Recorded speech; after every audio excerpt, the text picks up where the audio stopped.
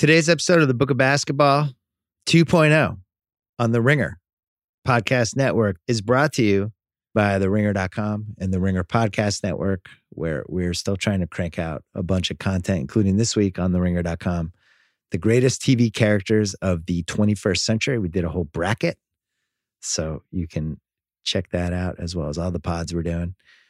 Coming up, the 1997 draft. Joe House and I are going to redraft this. This one has a lot of sentimental reasons to me specifically, career-wise, Boston fan-wise. You're about to hear all of it. Rick Pitino, you might want to turn this podcast off right now. Here we go. Book of Basketball 2.0.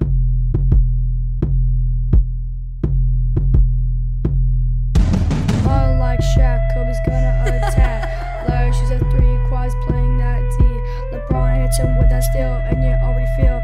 Pass it to Luke, yeah, he's gonna juke, yeah. It's a book of basketball, yeah. It's a book of basketball, yeah. It's a book of basketball, yeah. It's a book of basketball, yeah. All right, we are doing a 1997 NBA redraft. My name is Bill Simmons here with Joe House. We're on the Zoom. We're zooming it up. We're zooming. It's good to see you, buddy. We may never see each other again. This might be our only relationship by face to face. It. Well, at least I'm willing to look at you only on the internet, as long as it means that neither one of us got the Rona. Yeah. Well, I think this hopefully will lead to a lot of things like this, including I kind of feel like we have to do a rewatchables of the 86 Masters. Oh, my God. In the place of Masters weekend, which I'm upset about so many things. I really miss basketball. I fear for the future. I fear for my family and my kids. Not having the Masters is just going to be, I can't even deal with it mentally. It's just, it was always the sign that spring was here. For me, it wasn't even opening day. It was the Masters. Yeah, I'm with you on that. And we are going to lose that. But I still have hope. I'm keeping hope alive, BS. We could have an incredible, unprecedented, once-in-a-lifetime fall sports schedule that includes all four majors running from like the end of July through December, which, let's hope so. Along with everything else, would be pretty titsy, if I may say so. So we're doing, I did the 96 draft with Brasillo. Now we're doing the 97 draft. Just to reiterate some of this stuff here. I created a scrap rating. Oh. It's the acronym for Simmons Crapshoot Rating, to try to figure out exactly how much of a crapshoot each draft was compared to how we felt at the time. So for this one, as we head into 97, which was the Duncan lottery, we'll have to talk about how erratic it was compared to how we were feeling at the time.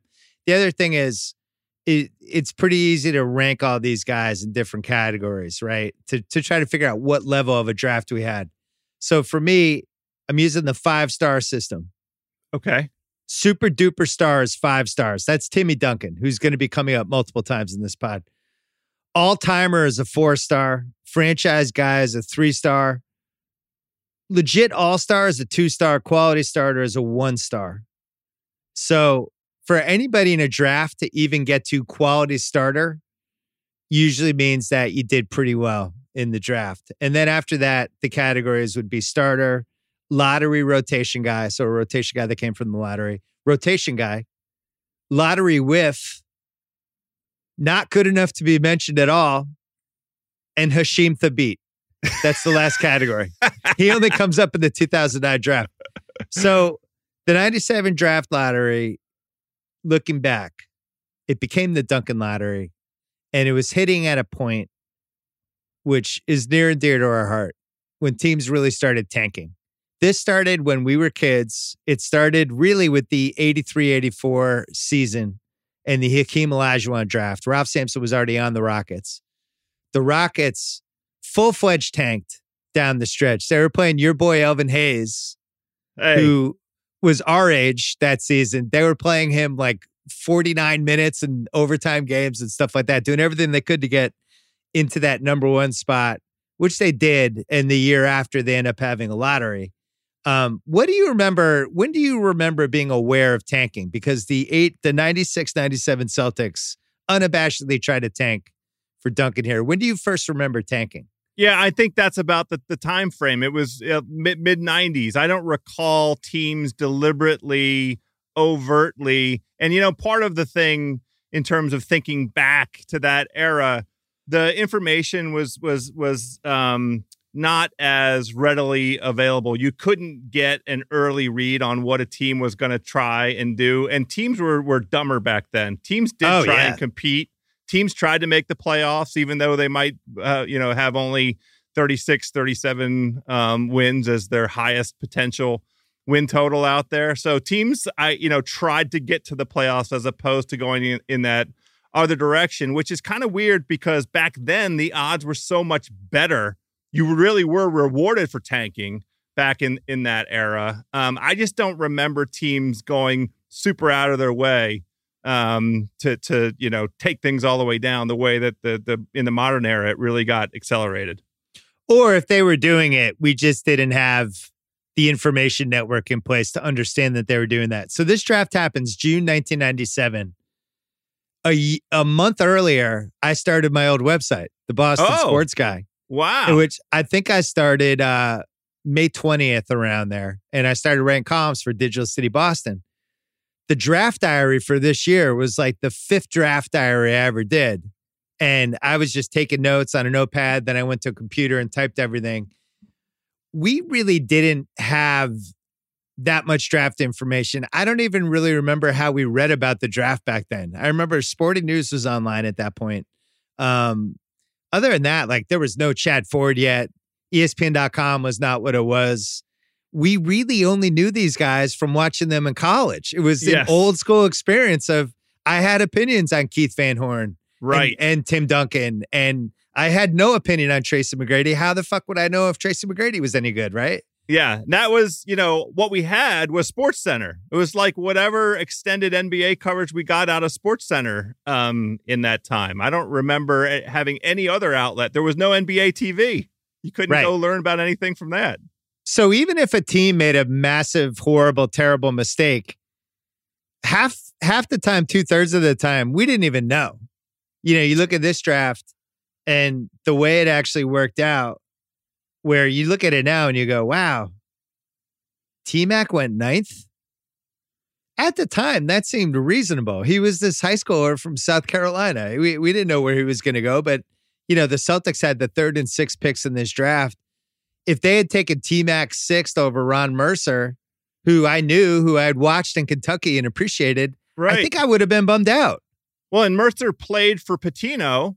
It was Pitino's first year. So you had, as a Boston fan, after you had to get over the anguish of losing out on Duncan in the lottery, getting a Kentucky guy to go with Pitino and fit in with a Pitino thesis, which was the full court press, the defense, all that crazy stuff that he showed up with. Mercer wasn't the worst pick. No, and we're going to get to him because he's going to come up later when we do the redraft. So this was the Duncan lottery. There was a weird moment somewhere between when the college season ended and the draft when Van Horn versus Duncan became kind of a thing. And I don't know whether people were just bored. We didn't know how to really write and talk about the draft back then. But in Boston, before the lottery shook out, and the Celtics had I think a 50% chance to get the number 1 pick that year and somehow didn't get it. I'll tell you, it was a 36% chance that you probably single-handedly sabotaged because you went to Cape Cod with the lunatic rather than staying at home with your dad. And I know all of this because I have the book of basketball. I did. I was dating somebody who was a very nice person. A lovely person. It was a volatile relationship. But we had the lottery that day. And, obviously my family had season tickets since the mid-70s. And my dad and I were going to watch it. And my lady at the time decided she really wanted to go to the Cape where they had a house. And I ended up, it'll be fine. I'll watch it from there. I'll just call my dad. And the Celtics ended up getting the third pick. And I don't know if that was the number one reason we broke up a couple of weeks later, or a couple months later, but it was definitely the top three. I have a lot of regrets. I mean, has your dad forgiven you? Well, so I go back in 2007 to watch the Durant Odin lottery with him in the room, and we got screwed on that one too. We did even worse. So as it turns out, my location had no bearing on this. But I do remember there was a Duncan Van Horn thing heading into that. And with Van Horn, you know, who I think is now kind of underrated because he did get hurt. His first couple years of his career were really good. And, you know, he's a 20-point guy. He was on good teams and he just couldn't stay healthy. But Tim Duncan is the 7th best player of all time. Right. So it's nuts that we even had one conversation about who to take. I agree. The other, we didn't really have a conversation though. It was well, people were having conversations. We weren't. We watched college basketball back then. In the same way that folks, you know, might have. There was some crazy talk about like John Morant going number 1, right? Just because people get bored. Talk about yeah. So the Celtics, they have ML Carr that year as the coach. I'm going to all those games. My dad doesn't want any part of it. And now ML says after the fact that they were tanking. They were not tanking until the last 20 games. 20 games, that's when the lineups got funky. They started playing Antoine Walker at center. He was a rookie. Just telling Antoine to jack it up. But the first 60 games, there was no tanking. And their roster wasn't built to tank. They had guys like Dana Barros and Todd Day. Like they were trying to win. They were just terrible, and he was a terrible coach. So coming off Len Bias dying in 1986, Reggie Lewis dies in 1993. McHale and Parrish and Bird, they're all gone. The Boston Garden gets knocked down. This is dark times for the Celtics and Boston sports in general, and Duncan's going to save all of us. We hire Rick Pitino as coach, GM, president, whatever he was, who is such a dumbass. He doesn't wait until after the lottery before he decides whether he's going to get the Celtics job. Takes the job. We get the third pick. And then years later, he's complaining like, man, if we'd only gotten Duncan, I think my whole time. It's like, well, you could have just not come. How about that idea? You could have just not come to Boston. He was desperate to get back in the league. Oh, yeah. They offered him a lot of money, $50 million bucks. Yeah.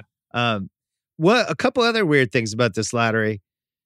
Your Washington then Bullets not in the lottery. You actually had like a decent season. Congratulations. Well, we were not in the lottery. We also didn't have a draft pick.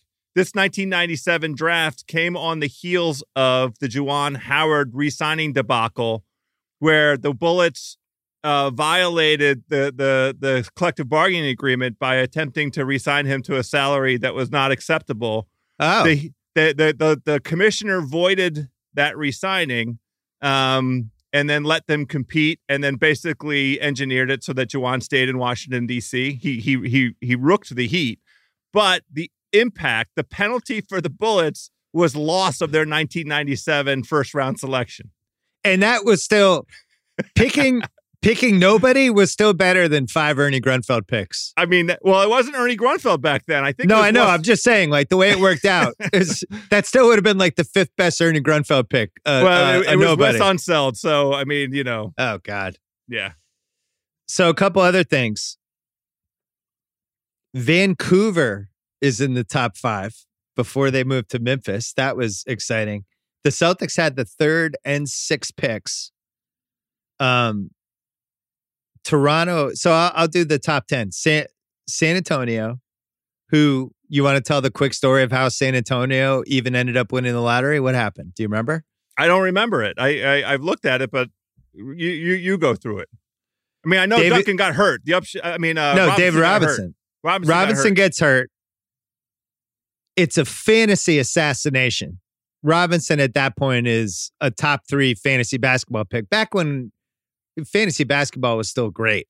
I really enjoyed it back then. I think I had David Robinson on my team and he was just gone. It's like, he'll be back in 2 months. And then it was like, now we're looking at March. And then they just put him on ice. Yeah. And they ended up, I think, getting the 6th spot, but then hit the lottery with the lottery.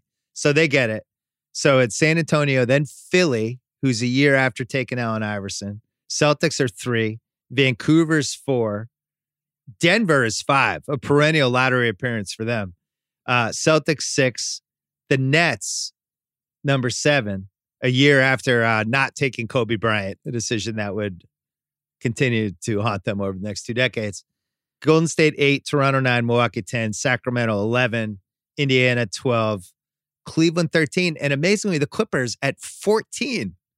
Maybe their latest lottery appearance. I don't know what was going on with them this year. So here's how the draft actually went, and then we're going to redraft it. We'll do the top 15 here. Duncan to the Spurs. Van Horn goes to Philly. Celtics jump on Billups. Antonio Daniels to Vancouver. Battie to Denver at 5. At this point, when we're watching this live, no surprises, no crazy things yet. Ron Mercer 6 to Boston. Tim Thomas 7 to the Nets. And then Golden State gets a little funky at 8. They take a Donald Foyle. We don't have a lot of opinions on guys we hadn't seen and draft intel, all that stuff. But he fucking went to Colgate. We went to Holy Cross. We were very familiar with the Patriot League at this point. And I remember being on the phone with you talking about this at some point that year, just being like, there's a Colgate guy who's allegedly going in the top 10. That sounds ridiculous. How is he not destroying the Patriot League?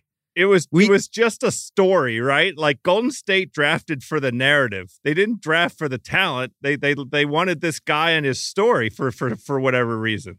And and how smart he was. That was the thing. He's so smart.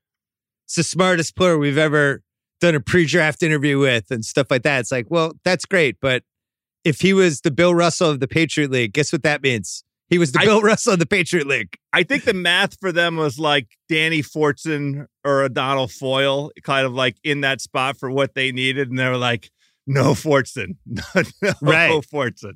Well, Fortson, so he went to Cincinnati. McGrady goes 9 to Toronto, which was right around when people thought he was going to go. And at that point, he was just like the amazing high school player who's related to Vince Carter, but we didn't even know who Vince Carter was yet. Or did we? No, I guess Vince was at North Carolina at that point. So we knew the Cousins thing. Yeah. Fortson goes 10. He's at Cincinnati. The Cincinnati guys at that point were always a roll of the dice. Little wild card. Yeah, a little wild card. Just never knew it, those. Sacramento takes Tariq Abdul-Wahad at number 11. Do you remember what his original name was for this draft? I do not. Olivier St. Jean. Oh, okay. Yeah. Right. And then he became Tariq Abdul-Wahad. Great. Austin Crocier goes 12 to Indiana. At that point, just a classic Indiana pick. It's like, who's the best white guy? Let's grab him. Derek Anderson to the Cavs at 13. Maurice Taylor to the Clippers at 14. And then Kelvin Cato went to Dallas at 15. I have a vague memory of us making jokes about his Burmese snake. The snake, of course. Do you remember this? What did his snake attack somebody? What happened with him? I don't remember. It's just the snake. I just remember Kelvin Cato and the giant snake. I'm going to Google. Looking it up? All right, Yeah, while you're looking Google. it up, I have a cheat sheet I need to get. I'm taking off my headphones for 1 second. Oh, okay. This is what I wrote when I did my top 50 moments of the 1997 draft piece for page 2, which borrowed from the different draft diaries I did. 97. The Mavs take Kelvin Cato, a former dishwasher who ended up at Iowa State after a growth spurt. TNT's 2 draft facts about him are, quote, never played high school basketball, and, quote, owns a 9-foot Burmese python snake. Apparently rattled by these facts, Dallas immediately trades Cato to Portland for the number 18 pick, which turned out to be Chris Antsey. Well, that can't be true. Like, monetary considerations. That there's no way that they're like, oh, we didn't know about that. We didn't know that he had the giant snake. Other 1997 draft highlights, just so you have them. This is what I wrote down. I honestly don't even remember any of this. Near the end of the first round, Peter Vesey told us the Timberwolves and Clippers made a trade. seems super exciting. And then the trade was Stojko Vrankovic straight up for Stanley Roberts. So that one happened. Another great thing that happened in this draft. So Houston took Roderick Rhodes. Hubie described him as having incredible upside. That wasn't the first incredible upside. That was the first incredible upside from Hubie. Apparently, according to my research. Wow. And then 6 years later, in 2003, to up the stakes, he talked about the European influx and he created the word tremendous upside potential, which became a running joke for us forever. Like, how do you even really have tremendous upside potential? Nobody knows. Then another thing that happened here was the Sixers, they took Keith Van Horn second, but then they traded him to New Jersey in the draft, the draft day deal. And then Van Horn had to wear the Philly hat, even though he was headed to New Jersey. So that was like that weird era in the 90s when they couldn't even report the trade till the end of the first round. Oh, yeah. So there was like 2-3 hours of just people being super awkward about it. Funky hat. Yeah, so that happened. Another thing that happened in this 97 draft was after Patino, he takes Chauncey Billups third, he takes Ron Mercer sixth. There's a huge party at the Fleet Center for all the Celtics fans, and Patino is there. And Patino called his new rookie tandem, quote, my dream backcourt for the next 10 years. He traded Billups after 51 games. Rick Pitino, liar! I wondered if all you do is lie, Rick Pitino. I have to tell you, I wondered if the reason, because this draft sucked, like top to bottom, it's a crappy draft. And I understand, the point of doing it, but I really wondered if the reason that you insisted that we include this draft in the Zoom and the podcast is just so we could talk shit about Patino for 45 minutes. So I had 3 reasons. That was obviously the number one reason. The number 2 reason is we're all in a giant self-quarantine right now. There's not going to be sports for 3 months. So what the fuck else are we going to talk about? And then I don't remember the third. Oh, the third reason. Oh, is Drunk House here? No. I'm just showing. I'm just saying. Oh. And the third reason was Kelvin Cato's giant snake. His Burmese snake. Here's the irony of what happened with the Celtics. So they end up with Billups. They really could have taken Tracy McGrady instead of Ron Mercer at 6. And then a year later, they fall into Pierce at 10, which would have happened anyway, because McGrady wasn't going to help them in year 1 anyway. There's like a really conceivable world. It's not unrealistic where they take Billups, they take McGrady, they get Pierce at 10 the following year. They already have Antoine Walker. It's not even like, oh man, best case scenario. Like Billups, McGrady, Pierce, Walker really could have happened coming out in 1998. It really does properly reflect the bias at that time towards established college players. Like we'd seen Mercer had done things for Kentucky in pressure moments. And it really was a bias that we carried, all as your draft franchise grew, we got together a handful of times. I mean, we both made fun of Orlando for taking Dwight Howard over Emeka Okafor. It was that bias because we'd seen, we had this idea that seeing guys in pressure situations in the March Madness tournament, the Final Four, guys that played in the championship game, that was meaningful. That was useful. Like nobody has to ask what's the most meaningful game that Ron Mercer's ever played in and how did he stand up to that pressure? Because we had the evidence of it. And he played 2 years at Kentucky. His second year, he was 18 points a game, 5 rebounds, 2 assists, 49% shooting. They didn't shoot a lot of threes back then, but he made 49. And Kentucky, they weren't they in the finals that year? Yeah, they were in the final this year. I think they won. So, one of the reasons we felt that way, and this is going way back to our relationship, which was largely built on basketball and eating and making bad decisions with the women in our lives at the point. But we really valued how people showed up in March Madness and did that stuff. And like a really good example is you and I always loved my soon-to-be friend Jalen Rose. Yes. Because we love those Michigan teams.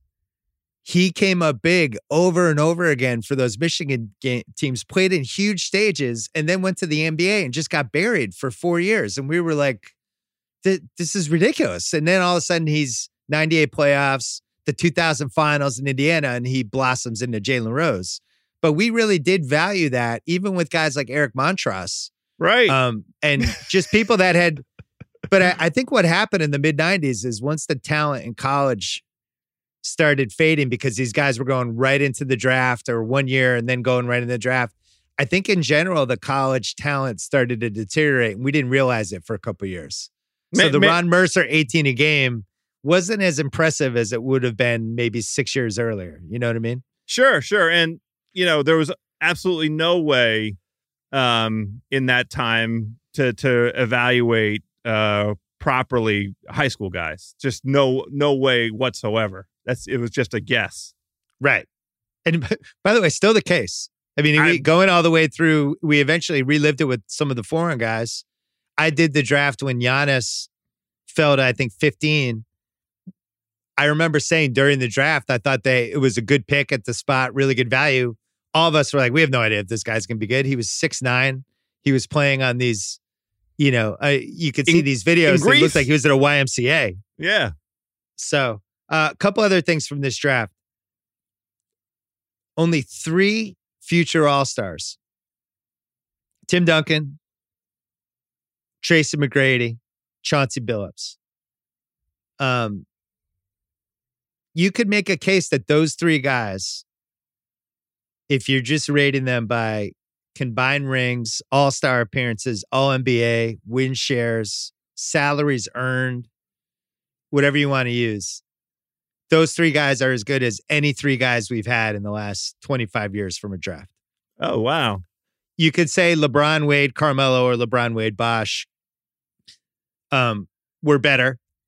I think I would. I think they have a case for the second spot. Because you could talk about the Kobe draft. It did, but I mean, he won a ring. He was awesome in the 2004 finals. He almost got to the finals again in 2009. Yeah. He had a really good career and a lot of respect. He was a borderline pyramid guy for me. I don't think he made it. T-Mac was definitely a pyramid guy, and T-Mac had incredibly bad luck, but Duncan became a top 7 guy. So if you're just talking drafts since 94, that threesome is pretty good. Duncan was 10 first, team All-NBAs, 3 seconds, 2/3. Billups was 2 seconds and 1/3. McGrady, the most underrated guy of the last 20 years, probably, if you're just talking resume, 2 first-team All-NBAs, 3 seconds, 2/3.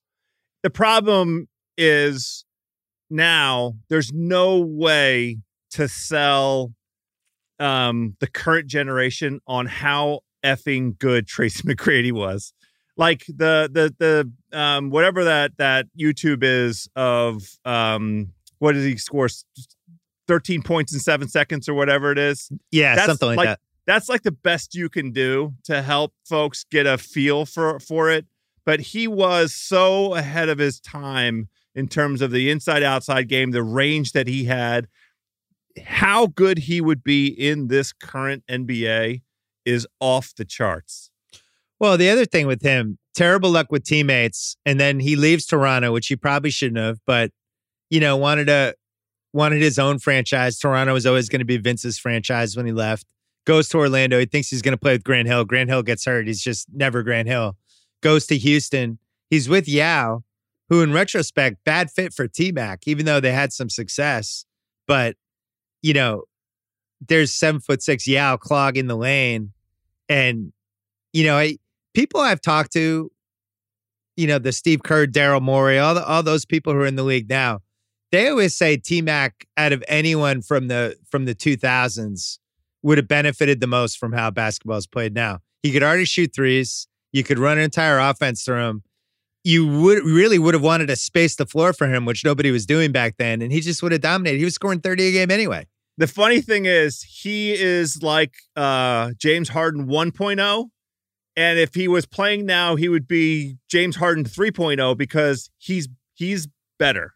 I mean, right. all due respect to James Harden, the incredible talent that he is, but T-Mac physically, what he was capable of, and he definitely has Harden range. Playing in this era, I would stack up Harden and T-Mac and let's do a tale of the tape. Let's see which one you prefer. He's definitely a much better defender. And there was a moment when he was on Toronto those first 3 years when it looked like he was going to be the Pippen to Vince's MJ when Vince came in from the 99 draft and looked so great as a rookie. And it was like, wow, these two together. And we never really saw the T-Mac being the 30-point a game scorer guy, but his 2000s are pretty unassailable. And even the 22-game winning streak where the second best guy in the team is Rafer Alston. Right. Stuff like that. He never had his moment in the playoffs, but I don't blame him for that. And, it's funny. People just, especially the younger under 25 people who weren't there for when these guys were actually at their peak. I think people probably think Vince Carter was better than T-Mac, right? I think if you didn't know any better, you would say, "Oh, wasn't Vince better?" And it's like, it's not close. Actually, T-Mac was much better than Vince. Yeah, he was a super duper star who just kind of never found the right situation. But I remember going to a game, and I think I wrote about this when I wrote about T-Mac because I really thought he was so underappreciated when he retired. And I went to a lot of Celtics games in the 90s. I was a 10-minute walk from the Garden, the whole thing. And I think as a rookie, they played there and he wasn't playing. He was just wearing street clothes, like a suit at that point. And he was wearing this big suit that just seemed too big for him. You could just tell he was like a fish out of water. Like you could tell he was in South Carolina 9-10 months before this game. And I remember feeling bad for him. I remember thinking like, man, I feel bad for this kid. He's 19. It looks like I wish he had gone to college. Like a real kid. He's a kid. Yeah.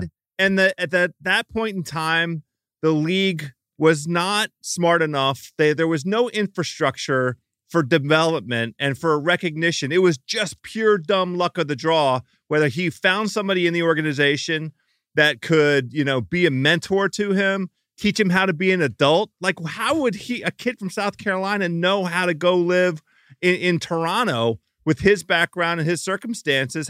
What are the chances of success for him without, a whole, a dedicated team of people to make it a welcome arrival and then build on his development? I saw it happen here in Washington with Kwame Brown. Very similar kind of circumstance. MJ took him 1 overall. He's just a kid. He didn't even know how to do his laundry. I think that repeating kind of phenomena, because the league wasn't really accustomed to taking kids out of high school and didn't really have any mechanism in place to properly develop those guys. It was just like dumb luck whether or not there was somebody in the franchise that could be like a parent to these kids. I think they eventually figured it out, but it wasn't until I'm going to say the LeBron Howard era where they started to put real thought into, wait a second, we're actually hurting our league and we're hurting our product and the competitiveness of the league by not protecting these young assets. These guys are coming in and they're just not prepared to be professional and to understand anything. Yeah. Like a tipping point to me was like Jermaine O'Neal. Well, what you mentioned, the Kwame thing is, Eddie Curry was another one to me where those two guys get thrown together. Eddie Curry, Tyson Chandler get drafted as two high schoolers. It's a terrible idea. They go to Chicago. They have no infrastructure in place for those guys. And and Tyson Chandler for years, he bounced around, finally landed in New Orleans in like 2008, I'm going to say. But the career that he had compared to, I think if he had come a decade later, I think he would have been, I don't know. Cause he seems like a really smart guy. Like he's a great teammate, all that stuff, but he got thrown into the league like on a frying pan, basically. Well, an incredible athleticism. Like if you had all the first 10 years of his athleticism and his defensive instincts, pretty impressive potential. So one of the reasons that this draft wasn't great was because 95 and 96 was the first time we had some atrophy with the draft because high schoolers going right in and one and done guys. One and done guys was a huge thing. So we had KG goes into the 95 draft right out of high school. Kobe goes into the 96 draft right out of high school. Marbury's in the 96 draft. He's only at Georgia Tech 1 year.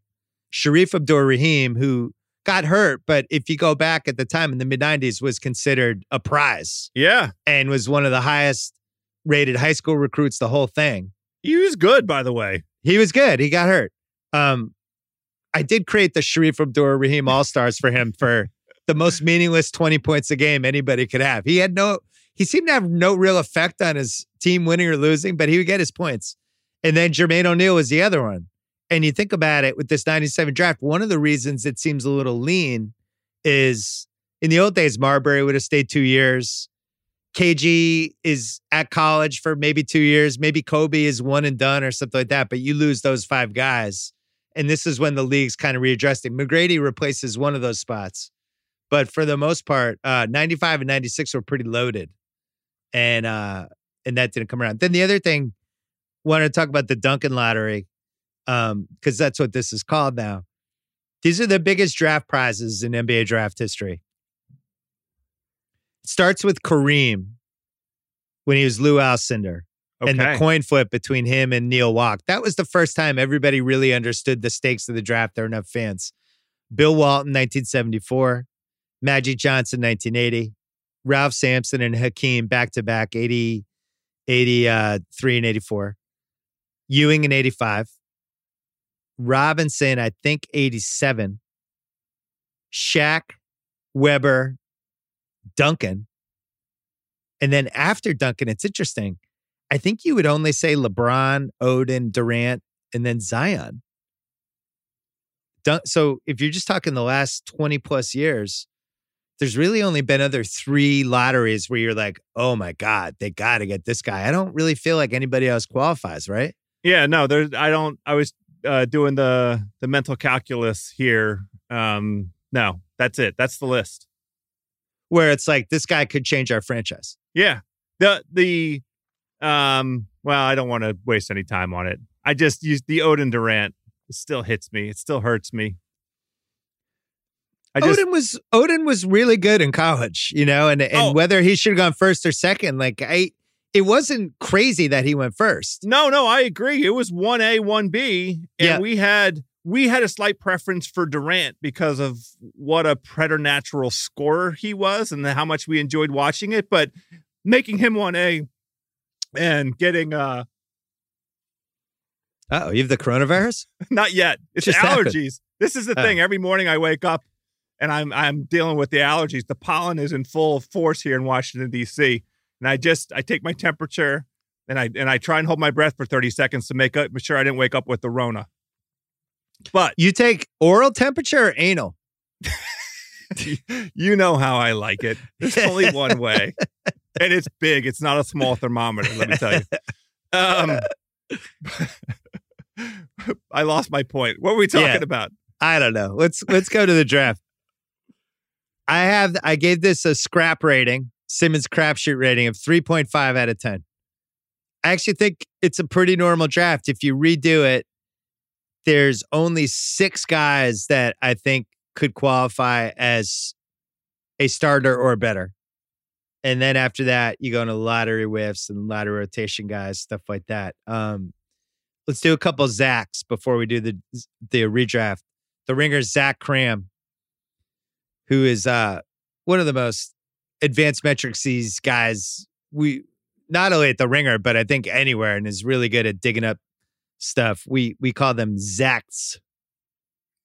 Zach facts. Zachs. Zachs. Zach says only 3 All-Stars came out of this draft, which tied with 2000 and 2013 for the fewest in era of all these redrafts we're going to do here from 96 on. So not a fertile draft for All-Stars. He said Duncan alone made more than half the All-Star appearances of the entire class. He also says the draft's non-lottery players are collectively the second worst on record, ahead of only 1991. And then the top undrafted players in this draft were Damon Jones, Mikey Moore, and Troy Hudson. I always liked Mikey Moore. Me too. I loved his hair. So we're new to the redraft. I thought we'd alternate picks. Okay. So I'll give you the first pick because it's an easy one. San Antonio's on the clock with everybody in this draft. Who do you have? Tim A. Duncan. Do you think he leaves the Celtics? Because I feel like he would have.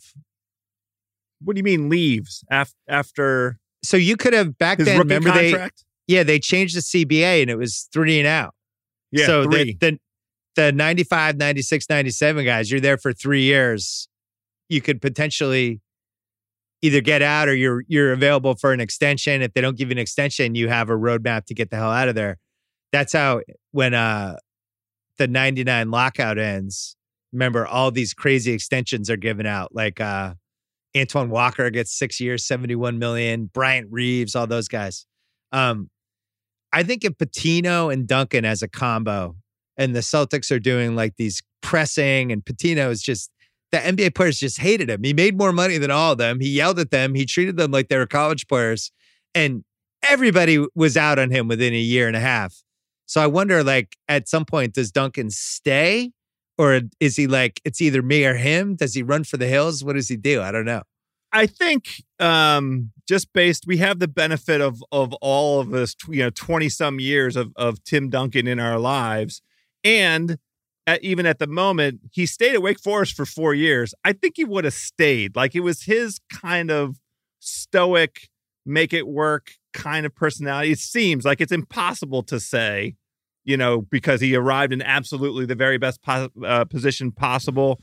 And it was a perfect fit for his personality, his demeanor, his temperament. And who knows whether the fiery Pitino, you imagine Pitino would have had the good sense to be deferential to Duncan. And he definitely understood Duncan's talent. So I think Pitino, the insane version of Pitino that we saw with the Celtics, it would have been a different Pitino, I think. So Duncan almost left San Antonio to go play with Grant Hill and potentially T-Mac that year when they were all free agents.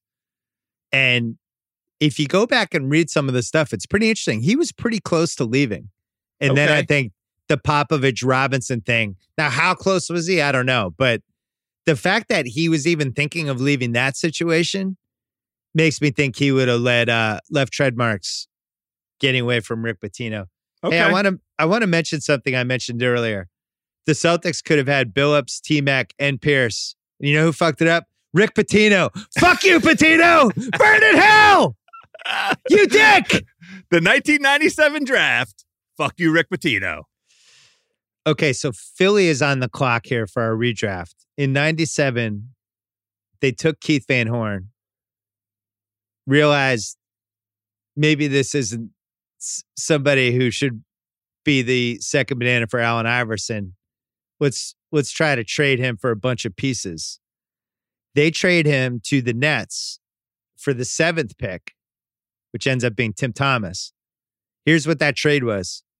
Number 2 pick, Michael Cage, Lucius Harris, and Don McLean to the Nets for Jimmy Jackson, Eric Montross, Anthony Parker, and the 7th pick, Tim Thomas.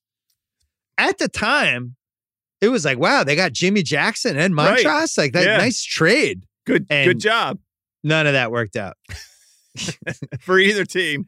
The lesson is always don't trade down in the NBA draft. If you have a blue chip pick, maybe don't do it. Van Horn ends up, he goes to the Nets and has a nice little run here where I remember as a rookie, I remember really enjoying them. He averages 20 a game his first year. Then in the lockout season, 22 a game, 8.5 rebounds house. Yeah. I mean, he was a very credible pro. 19 points a game in 2000, 17 a game in 2001. And then in 2002, Jason Kidd is there. He's 15 a game, 7.5 rebounds. And they go to the finals. And in the playoffs, he plays 20 games in the playoffs for them. 13.3 points, 6.7 rebounds, 44% three-point shooting. I know. And I think what we would have seen with him as the league evolved, he might have been a ahead of his time guy. His three-point shooting got better as it went along, and Dallas was the team that eventually kind of unlocked that. He's on the Nets. He gets traded back to Philly in the Mutombo trade, I think. He ends up on the Knicks, Milwaukee, then plays Dallas for the last 2 years. But for the last, from 2003 to 2006, 38% shooter from three. And I think that's what he would have became. You just would have put him in the corner. Yeah, he would have killed it in the current NBA. So, Philly, normally I would say that maybe just keep Keith Van Horn, but no, because obviously they should have taken Tracy McGrady. Yes. And there's a world where they have Allen Iverson and Tracy McGrady in the same team. And guess what that world is? Realistic, because they had the second pick. It would have been considered complete lunacy if they did that, though. Yes. No, and everybody would have mercilessly mocked them, and you know, we saw Keith Van Horn in the NCAAs perform very well and lead that Utah team, you know, to great acclaim. So it makes sense. Did they win the title? I can't remember. No. No. Because then the next year, Utah makes it back without Van Horn. Remember that? With the Andre Miller team. And I think that was an early Ewing theory candidate because everyone wrote off that team with they don't have Keith Van Horn. They're not going to be good. And then somehow they were better. All right, you're on the clock with the third pick, the Boston Celtics. And by the way, I like you 100 times more than the GM we had at the time. I still would have taken Chauncey Billups. Chauncey Billups was the right pick there. He's the right pick now. He's the right pick back then. So they take Chauncey Billups. The first night they play the Bulls, and this is the third MJ title team in a row. It's the 3-peat team. And we beat them. We come back. We press them. I'm at the game. It's like the most exciting Celtics moment in 5 years. Yes. We come back. We beat the Bulls. Billups is guarding Jordan. Billups is doing athletic shit. And I don't know if this game's on YouTube, but has a couple moments in that game where you left that game and you go, oh, wow, we really have something here. This is wonderful. Because he played for Colorado. We didn't get to see him in college. Right. And then there was a game when Steve Nash, I think he was on Phoenix. Steve Nash comes in and absolutely dusts the floor with Chauncey Billups. And Chauncey's playing time starts getting yanked around. Starts ending up in trade rumors. And then they end up dealing him for Kenny Anderson.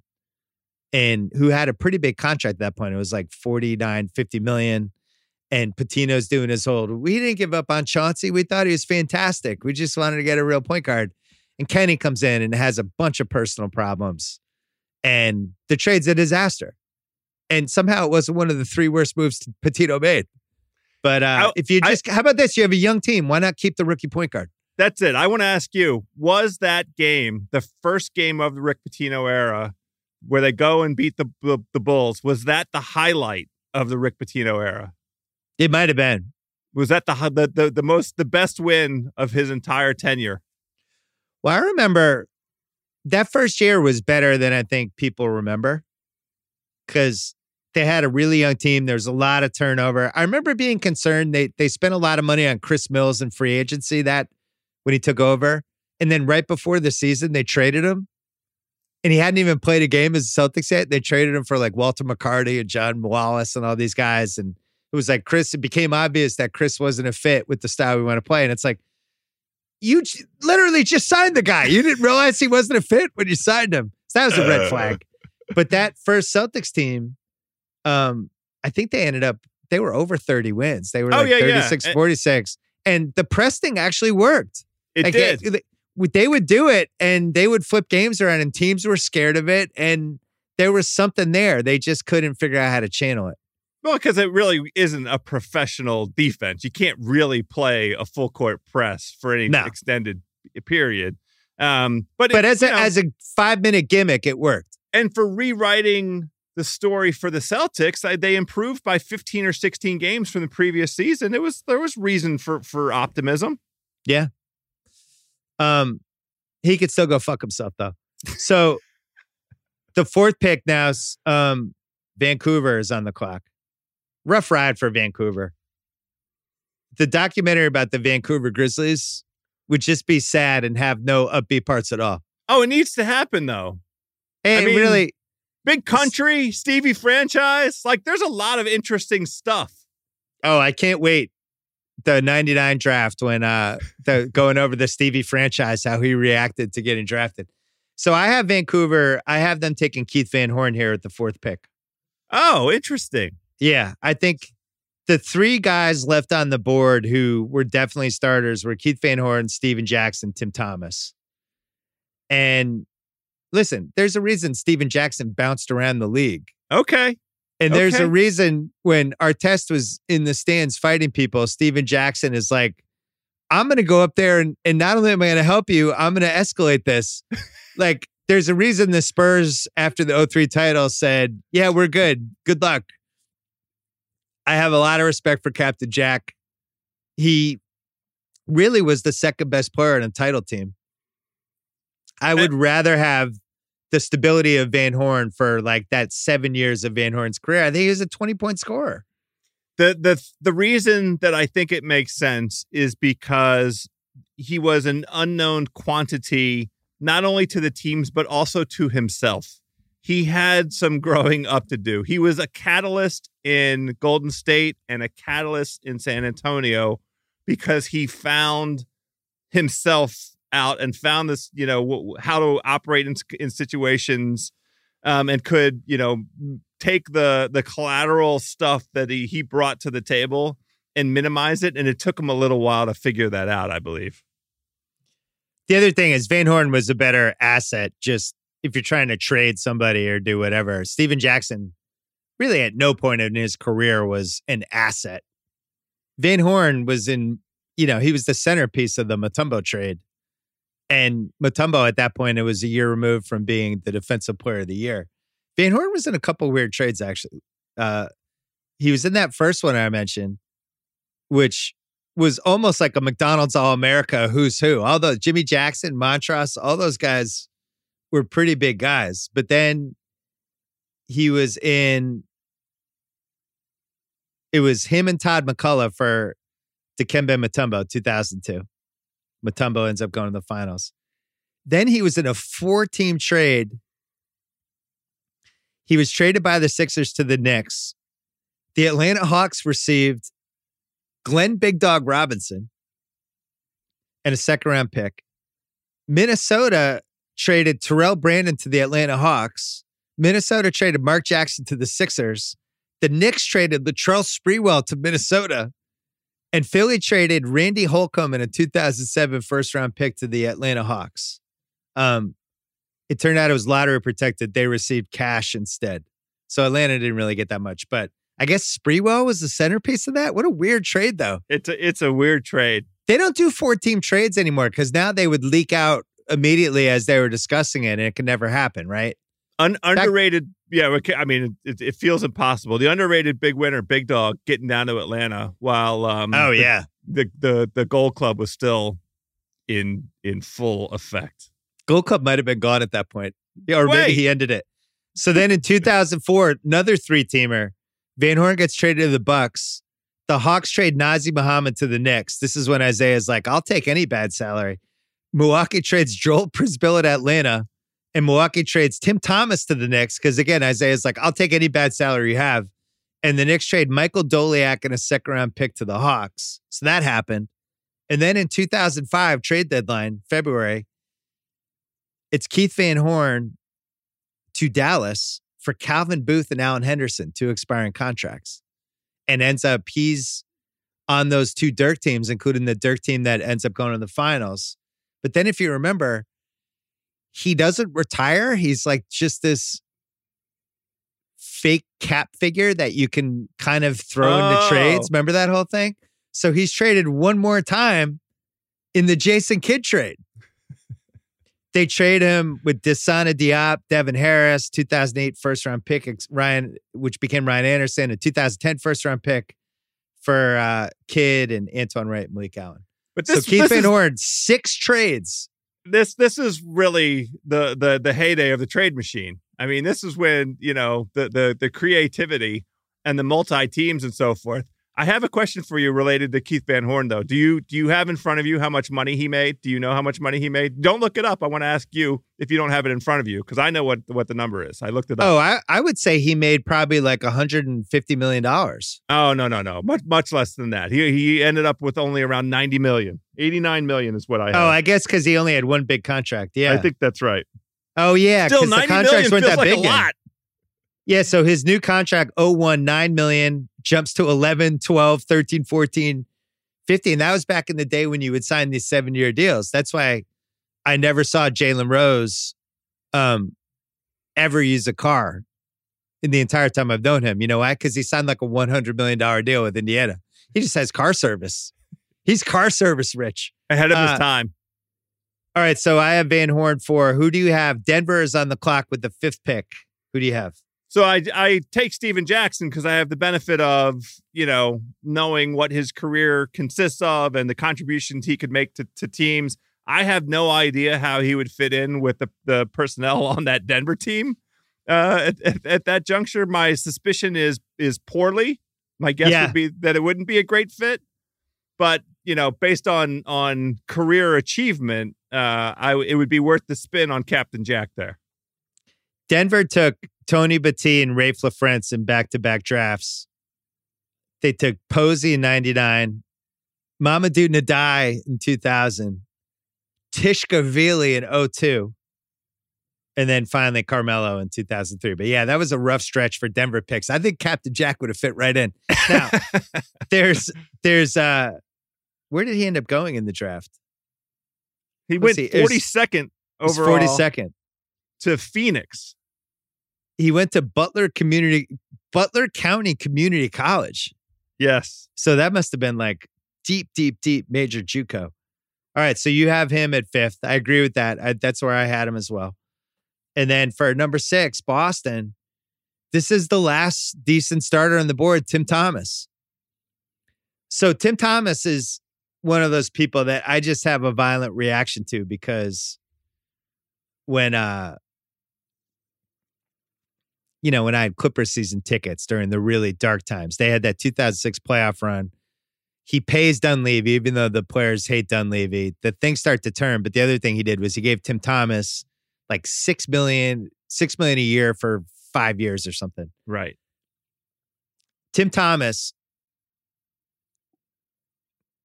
Look, this is basketball. It's sports. I don't want to get too personal. It was despicable what he was doing. I was outraged in the stands. I remember writing about this time. I went to a game where it seemed like he was determined not to cross either 3-point line. And he was just like, he had made a bet with a buddy. Could I play this whole game without ever crossing the 3-point line? But what was frustrating about him, and he played for a long time. He played until 2010, and he bounced around. He was on a lot of different teams. But what was frustrating about him was, he was like a poor man's version of how we felt about Rasheed Wallace or somebody like that, where there was real talent here. This was a 6'10" guy who could pass and dribble at a high level, who could shoot threes, who could post people up, and you'd watch him and you would just feel like, oh, there's more there. Somebody's going to unlock this. And nobody ever did. Nobody ever did. There is a team. There's a most frustrating all-star. There's your top 5 all-time most frustrating. I don't know if he cracks the top 5, but he's around the hoop. Well, so that 2001 Milwaukee team that David Stern prevented from going to the finals when he rigged the Eastern Conference Finals for Philly, he's the 6th man on that Milwaukee team and had some really good moments. And in 2003, the next year, they lose in round 1. But he was 18 points a game in the playoffs that year. From a 3-point standpoint, his last 2 Bucks seasons, 43% from 3, 57% from 3. When he was on Phoenix in 2006, which was the other great run he had, where Amari's out for the year, everyone's like, "Oh, right off the Suns." Nash is like, "No, you're not writing us off. Actually, it's Nash, Sean Marion, Boris Diaw, Raja Bell, Leandro Barbosa, and Tim Thomas. It's 6 of them, and Tim Thomas was really good on that Suns team. Unfortunately, he was too good because the Clippers were like, "Yeah, Tim Thomas," gave him $30 million. And then that was it for Tim Thomas. But remember, he was good on those Suns teams. Oh, no, that 2006 playoff run, he played an important role and made an important contribution to that team. And he was like a legit 5-tool guy. Like he if he gave a shit, could really flourish in the current iteration, the current version of the league. Well, now we're dropping a level, unfortunately. Precipitous. That was it. We're done for starters. We have fallen off a cliff. So I have Tim Thomas going to Boston, 6. Now New Jersey is on the clock at number 7, and we're assuming that stupid trade that Philly ended up doing with them doesn't happen. So who do you have with New Jersey at number 7? I can't wait to see who you pick because I had somebody that surprised me. It's ugly. Well, hold on, before you do it, should we give the listeners some possibilities? Sure. That's reasonable. Antonio Daniels, Derek Anderson, Austin Crosher, Tony Battie, Danny Fortson. I'll give everybody those 5 names. You didn't. Did you go off the board? Oh, you went off the board. All right. I did. Let's hear it. I'm putting in Bobby Jackson. Oh, okay. Bobby Jackson, actually one of the best 6 men in the league for a sustained stretch. Yeah. Like a genuine chemistry guy, a real guy that you could count on to take a second unit and get them collectively to play, at a higher level than they might have. He won the NBA 6th Man of the Year award in 2003. And, he made first team all rookie. Oh no, I'm sorry. That was Mercer. Bobby was not a first team all rookie. That's all right. But Bobby, I have nothing but positive thoughts when I think about Bobby Jackson's impact on the league and the contribution he made to the teams he was on. That's funny. I thought about putting him higher than I did, and then I was trying to, do the whole thing where it's like I'm probably overvaluing this person. I want to be fair and accurate. I think that's a great pick, House. Thank you. His Sacramento years. So he's at Sacramento 01-05, and they're really relevant for at least the first 4 of those years. He's playing 23 minutes a game, 37% from 3, 11 points a game. Not terrible as your third guard. And then when you get to the playoffs, especially in 03, when they played 12 playoff games, he was 14 a game that year for them. And 35% from 3. Just one of those guys. Yeah. A guy that, ends up, if he's your third guard in a playoff series, it's not the worst thing that ever happened. He also, that team, as we've discussed many times, including in the unreleased Chris Webber Book of Basketball podcast that we haven't released yet, that team needed some testicular fortitude, and he was one of the few people that actually had it. So co-sign. For my 8th pick, I'm gonna go, which would be Golden State. I'm gonna break Indiana's heart. I'm gonna take Austin Crosher. Oh, and here's the case for it. Now he was mostly, mostly a journeyman guy, like a 9th, 10th guy. I think if you're talking about what does somebody look, if we were playing basketball a little more smartly, he could have been a really nice stretch for the right team. But the thing that really stood out as I looked at him compared to all the other guys, he was kind of valuable in 2000 and 2001 for the Pacers. Like, we watched him play in playoff games, especially that Pacers team, which came damn close to beating the 2000 Lakers. And he was like the 6th or 7th best guy in that team. He could play. They could run plays for him. He averaged almost 10 points a game. He's 40% from 3. Probably should have taken more threes, but I don't know. I just enjoyed his game. So if the best I can do is an 8th or 9th man at this point, I'd rather have him than Derek Anderson or Tony Battie, people like that. Okay. I mean, that's legit. I don't have any argument with it. The only argument is I've watched him in a playoff series actually mean something as a top 7 guy, whereas the other guys, I could not say that. So you're 9th with Toronto. I am going to take... Now, we're in that Derek Anderson, Tony Battie, Danny Fortson territory. I'm going to do something slightly again off the books and go with Brevin Knight at this slot.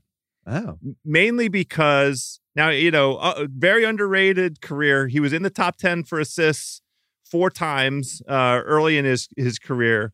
But the main thing about him is a maturity. The Stanford guy, the basketball IQ, a much longer career than you would have expected, considering kind of his size. 12 years in the league, and that's because you want to put the keys in the hand of a guy who knows how to drive the car. His biggest, the only knock against him is he played on terrible teams. He played on awful basketball teams. So you never really got to see him in competitive circumstances. But that's who I would have rolled with. A little Brevin Knight action.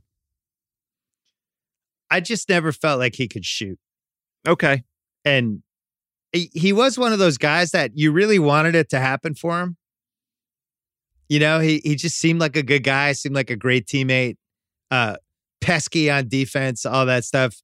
Out of everyone in this class, he led the class of 97 in assists, 6.1 a game. But 41% shooter. Yeah. 13.4% from the 3-point line. Well, teams would lay off like 5 feet from him. Yeah, it's true. So that's the only reason I didn't take him.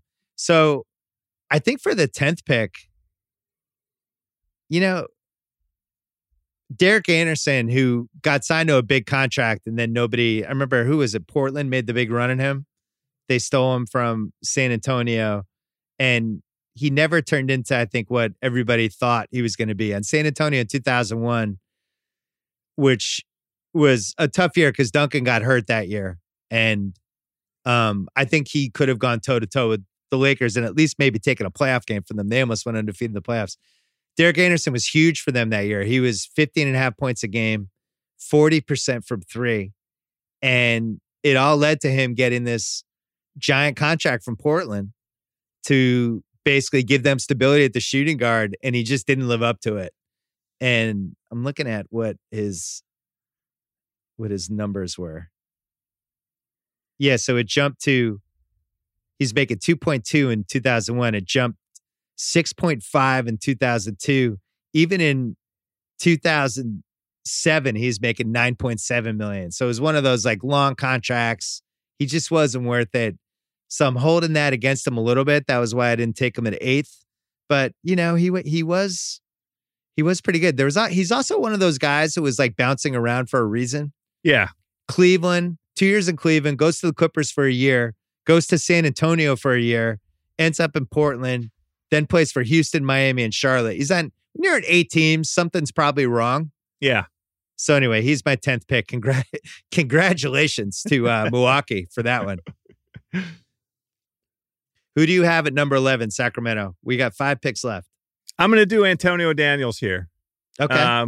I think, looking back, good, solid point guard, contributor, 13 seasons in the league, 44% shooter, and, a capable, at this stage, now that we're, past 10, you want guys that are going to be reliable contributors. 11 to 20 is a combination of, and you and Daryl have talked about this before. It's like starting to be really 15 is really when the crapshoot starts, Yeah. But in this case, it was after the top 6. We didn't realize that at the time. Right.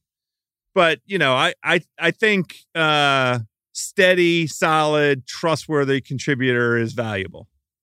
I'm already regretting our redraft. I kind of wish I had taken him at 8.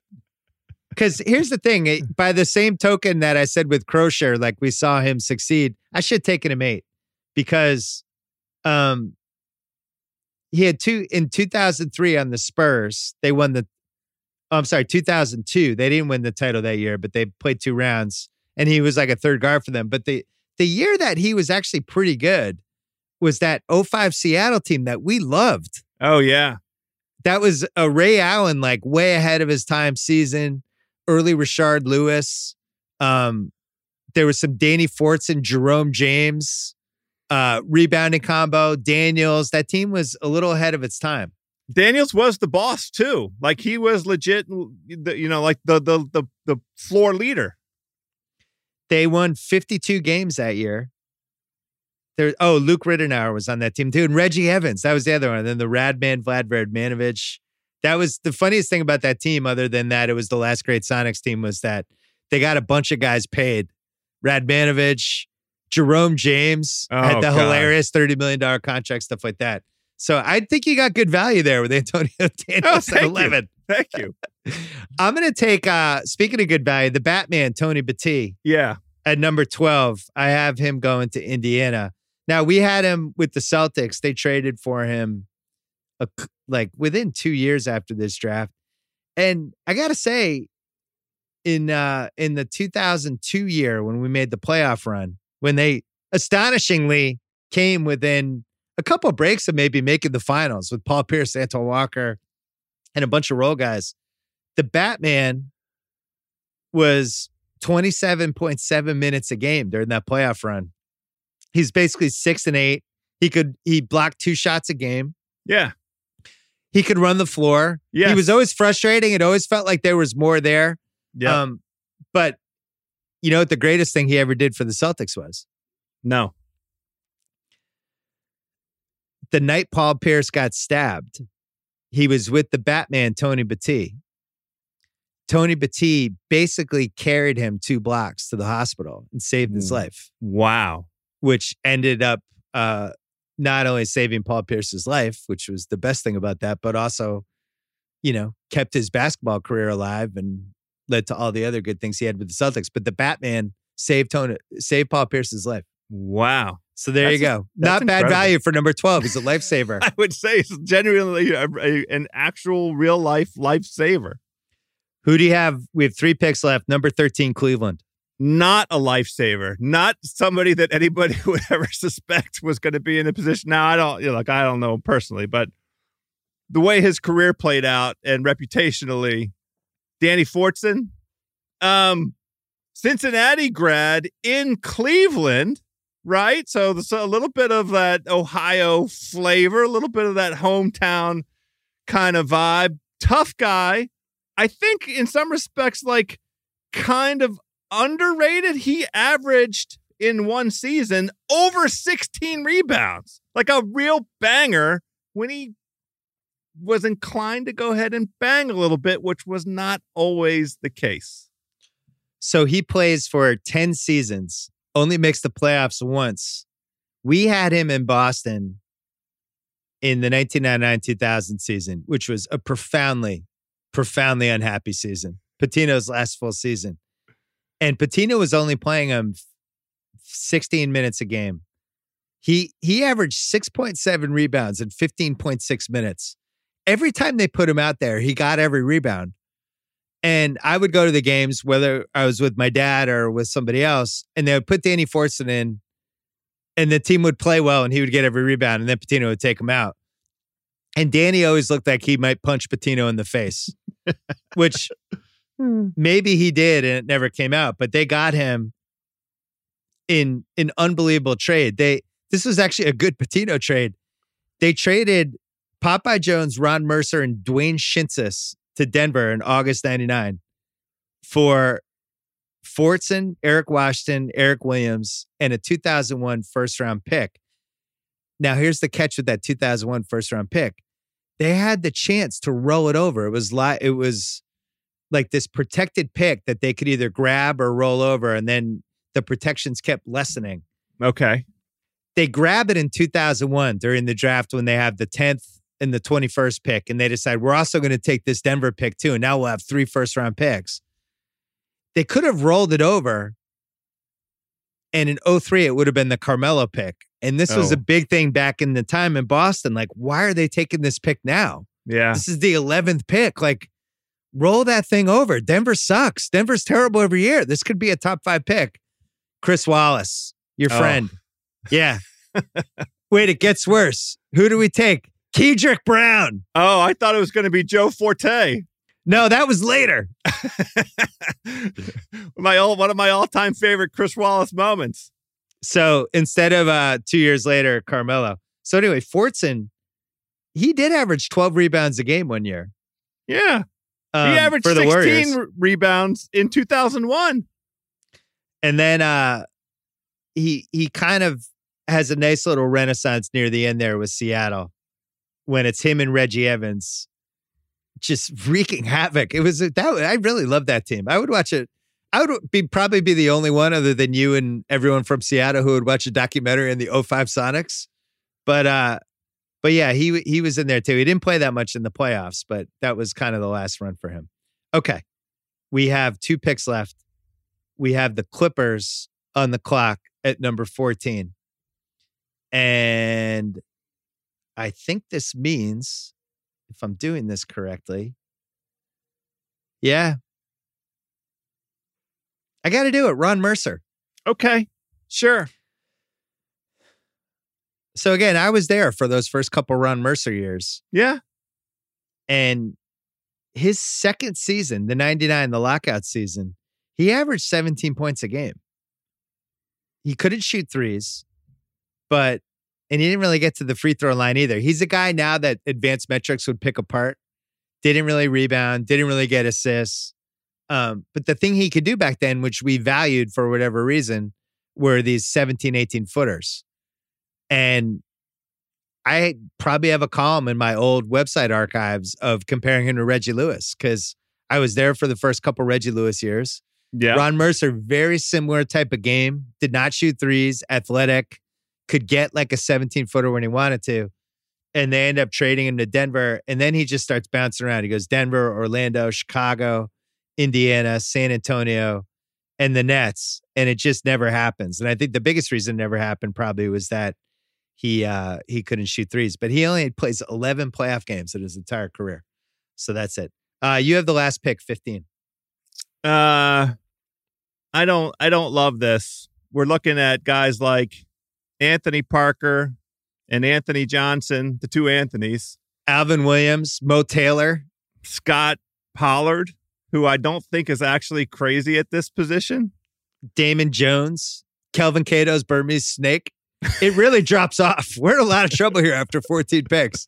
I mean, I'm just looking back at Mark Blunt. Mark Blunt had a run there for a year. This is probably the right spot for Brevin Knight, except for I chose Brevin Knight's maturity earlier with Toronto. You can do a little Damon Jones.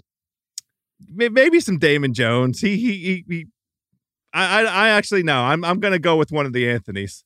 I'm going to go with Anthony Parker, who just on God. Well, I don't know. I mean, it's Anthony Parker or Anthony Johnson. How about this? Let's just end the draft after 14 picks. But it's a lottery. We just made it through the lottery. 15's irrelevant anyway. Yeah, 15's irrelevant. None of those guys cared, or none of those guys mattered. Yeah, so we had Scott Pollard. We had Mark Jackson. Remember, he had a nice little fantasy run there one season, and then was never heard from again. The Roderick Rhodes, who is like one of those high school American guys. He ends tremendous upside potential. He was he was a first round pick. Never happened for him. Yep. We had he was second round pick. He was 33rd pick. And then everybody else. This was a bad draft. Serge Zwicker. Serge Zwicker went 48th. Yeah, Anthony Johnson had a couple runs. The 97 draft house, not great. Not great. F you, Rick Pitino. Fuck you, Rick Pitino. Fuck you right in the eyeballs. You lied. You said Chauncey and Ron Mercer were your backcourt for the next 10 years. And after 51 games, they weren't. And you were never honest to anybody rooted for the Celtics. And you shouldn't have taken the job after we did win the lottery. By the way, When we talked about Antonio Daniels, you never mentioned his 2-year Wizards run there. I loved it. I absolutely adored his time. He was a genuine leader. He played an important mentorship role with John Wall, and I think was helpful. With to the extent John Wall you can contain John Wall. I think he made a good impression on professionalism and the like. You're returning for the 99 redraft. Yes, we will I'm see excited then, for House. that one. House, stay safe. Don't touch anybody. I'm gonna. Are you getting takeout? It's a mix. We're cooking a lot of bacon in my house. We're in a heavy bacon rotation right now. We did takeout the last couple nights. Takeout's fine. Let's support our local restaurants. That's what my feeling was. We have restaurants near me that I don't want to go out of business. So you can disinfect the packaging, and so far there's no indication that the food's tainted. Nobody's talked about delivered food giving them a problem. So support your local restaurants. 100% agree. Joe House, it was a pleasure as always. Talk to you soon. Yeah, buddy. All right. Thanks for listening to the 97 redraft. Stay tuned for the 1998 redraft because that's coming. Me, Chris Ryan, Ryan Russillo. Me, Ryan, and Ryan. 98. That's next on the Book of Basketball feed. See you then.